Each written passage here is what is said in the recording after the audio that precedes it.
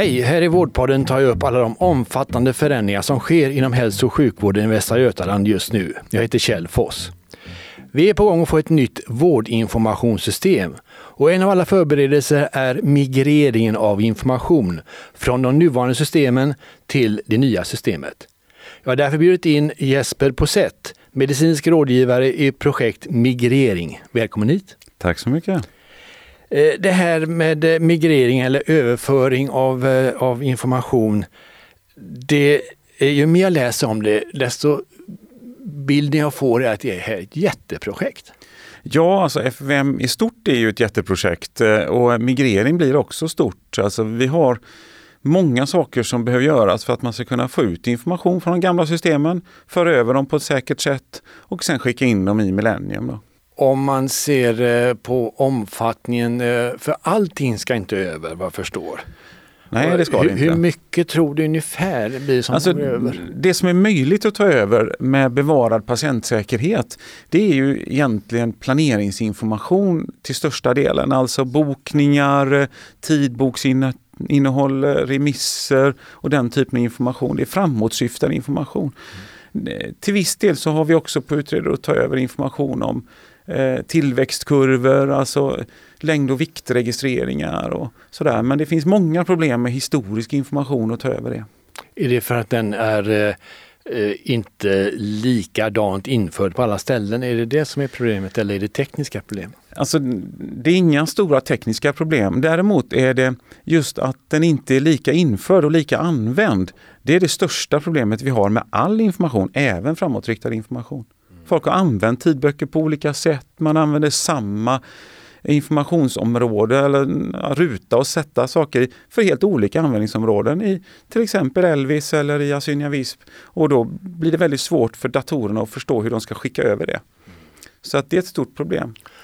Känner du en trygghet i att allting kommer att överföras rätt så inga bokningar missas? För det kan ju vara en lite katastrof för den enskilda personen. Ja, alltså det känner jag trygg med. Vi kommer ha ett ganska omfattande arbete med att, som man säger, validera, så att testa att överföringarna blir korrekta. Datorer är bra på att göra saker och gärna många gånger. Och gör vi fel då så blir det jättefel. Så att vi kommer ha kontroller av verksamhetsfolk på vägen. Och det är klart att det blir ett arbete för verksamhetsfolket också. Att kontrollera att det, och inte, det menar jag inte varje enskild post, utan det blir att man tar över och gör ett systemkontroll på att överföringen är korrekt och att den är användbar i systemet och så. En del ska ju då föras över automatiskt och det kommer att fungera. Och en del ska då föras över manuellt. Vem är det som ska göra den här manuella överföringen? Den manuella överföringen är vården som gör den. Och man kan egentligen se det som sådant att när vi skriver in i journalen, då gör vi en manuell registrering i journalen. Och från det dag 1 i Millennium så kommer vi börja göra överföringen från vad vi vill göra för behandling. Och då tar vi med oss historiska data och för in dem i Millennium till stor del. Så man gör det när det finns behov av det? Man gör det under produktion så att säga då, under tiden man ger vård till patienterna. Och det kommer ju ske mest under första året med en ökad belastning då. Men det kommer ju också ske precis inför när man precis börjar använda Millennium. Och det gäller framförallt på sjukhusen där man behöver säkerställa till exempel att vårdplaneringar fungerar. Att läkemedelsordinationer finns på plats, för annars kan inte sköterskorna dela ut läkemedel på morgonen. Alltså, så den typen av saker behöver göras och det kommer ske en omfattande sån planering för att säkerställa alla rutiner och all sån överföring då. Men läkemedelslistan blir en speciell puck att hantera så att säga. Ja, det blir det ju. Alltså vi har ju tittat jättemycket på det. Jag menar, jag som läkare i hemsjukvård så är jag ju otroligt beroende av att man har en bra läkemedelslista som man kan lita på. Och det jag vet nu är att jag egentligen aldrig kan lita på en läkemedelslista. För den har många ursprung. Den kommer från sjukhuset, den kommer från primärvården, den kommer från patienten. Och det brukar inte vara så stor överensstämmelse däremellan. Och det vi nu ska göra, och en av grunderna med FVM, det är ju att vi ska få en gemensam information och ha en gemensam läkemedelslista. Och det är egentligen därför jag jobbar i det här, för att det vore en fantastisk sak att ha en läkemedelslista man kan lita på. Men det är ett stort arbete att komma dit. Och det kommer bli ett arbete för läkarna första perioden. För att precis inför Go Live så kommer ju sjukhusens doktorer behöver säkerställa att det finns en ordination på morgonen som jag sa. Men däremot så för primärvården blir det ett stort arbete att ordinera om alla läkemedel. Under första 1,5-2 åren kommer det vara en ökad belastning för dem. Och det kan vi inte sticka under stol med, för så blir det. För att om vi ska klara av att göra den här kvalitetssäkrade läkemedelslistan som vi kan lita på, då blir det ett arbete. Du som jobbar då normalt som läkare i hemsjukvården, du ser det som en stor belastning men också som en stor fördel i ditt framtida arbete? Ja, alltså jag ser det som en stor belastning. Jag ser det också alltså, när jag träffar en person i hemsjukvården första gången och gör en läkemedelsgenomgång, alltså tittar på alla läkemedel och så är det ju den stora tiden. Det är ju faktiskt att förstå vad alla läkemedel är till för och vad de har för konsekvenser i patientens liv. Och vilka vi ska ha. Det är den stora tiden. Sen så ska man ju knappa och välja och klicka och skriva i datorn. Och det tar också tid. Men den stora tiden är ju att förstå syftet med alla läkemedelsbehandlingar. Vi ska väl klargöra då att det som inte överförs, det ligger kvar i någon form av arkivfiler, kan vi kalla det så? Ja, alltså det gör det ju. Och till en början så kommer det ligga kvar i det systemet man är van att arbeta i. Alltså Meliora, Syniavisp eller Obstetrix eller vad man nu är van att arbeta i. Som då sätts i läsläge för den användaren. Så man kommer kunna ha tillgång till det genom ett uthopp från Millennium. Så man klickar bara på att jag vill läsa det där och så kommer man ut och så behöver man inte logga in igen och så, utan det ska liksom vara smidig tillgång. Men det blir en annan ruta på skärmen. Men efterhand så kommer det flyttas till en arkivmiljö där all information ligger. Så att man kan säga att en del information kommer att göras väldigt lättillgängligt i det nya systemet. Men all information kan jag komma åt. Du kan komma åt all information, och det är en av målen med migreringsprojektet är också att säkerställa att alla medarbetare är trygga var de hittar vilken information under hela införandeförloppet.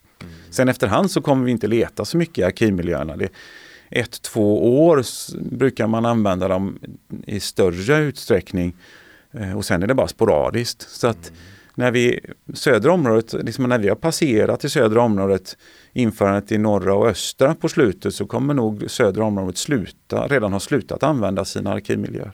Om jag kommer in som tillfällig läkare eller så kallad stafettläkare, eller det finns ju många namn på det här. Hur är det då att hantera de här systemen, det nya och det gamla, söka och så vidare? Ja, det är ett särskilt problem, för att när man kommer in som tillfälligt anställd så måste man ju lära sig dels Millennium och dels det gamla systemen.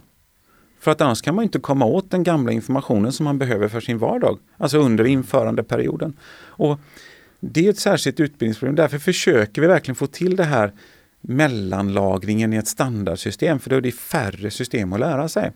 Men när det gäller till exempel primärvården där vi har en del stafetter, där är det inte möjligt att stänga av Syniavisp förrän efter sista införandet. Så det kommer ligga kvar i läsläge under hela den här 2-åriga införandeperioden.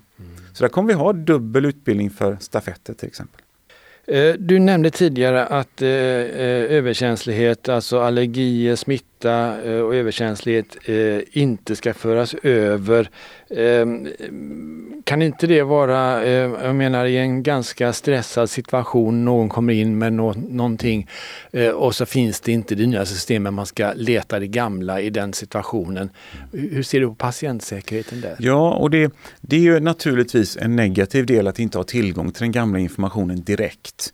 Men att försöka kombinera informationen av överkänslighet från flera system och också över en införandeperiod på 2 år där vi har både gamla och nya system gående samtidigt blir väldigt patientosäkert. För att då kan det vara så att man har tagit bort en överkänslighet efter en utredning. Och det får inte genomslag i det systemet som beställde den här utredningen. Så att det går inte att veta vilket som är korrekt. Dessutom är ju våra sätt att beskriva överkänslighet och allergier i de nuvarande systemen varierar så pass. Så att det går inte att maskinellt flytta över dem. För att vi har det oftast i fritext, och fritext är påhittigt beskrivet och påhittigt använt. Men det går inte att få över i ett nytt väldigt strukturerat sätt att dokumentera som Millennium är.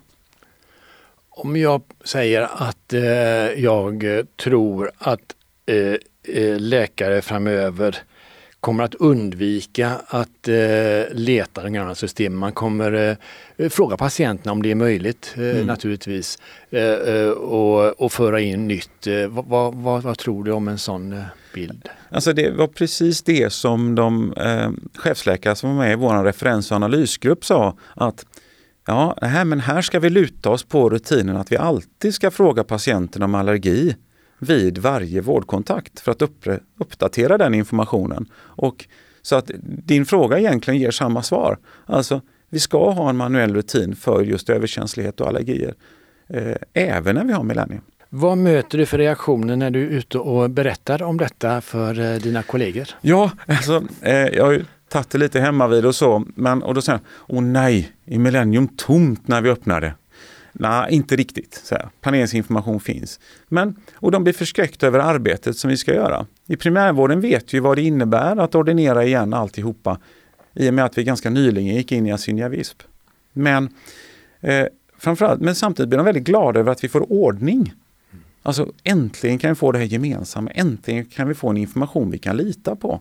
Som vi alla hjälps åt och uppdatera och jobbar med.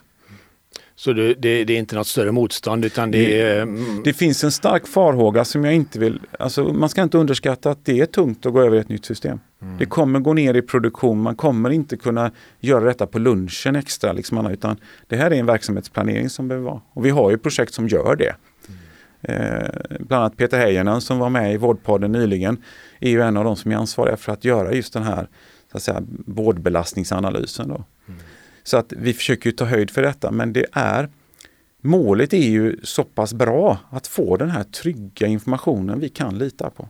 Då har vi ungefär 1,5 år kvar till första införandet i södra området. Är det någonting som du ser som personalen kan göra redan nu för att förenkla införandet när det väl kommer?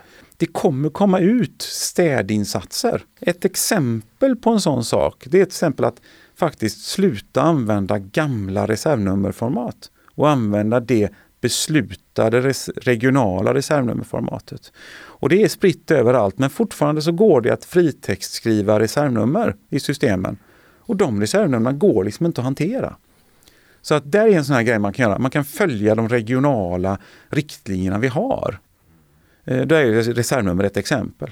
För en oinsatt som mig, vad är ett reservnummer? Reservnummer är för en person som inte är identifierad med ett personnummer.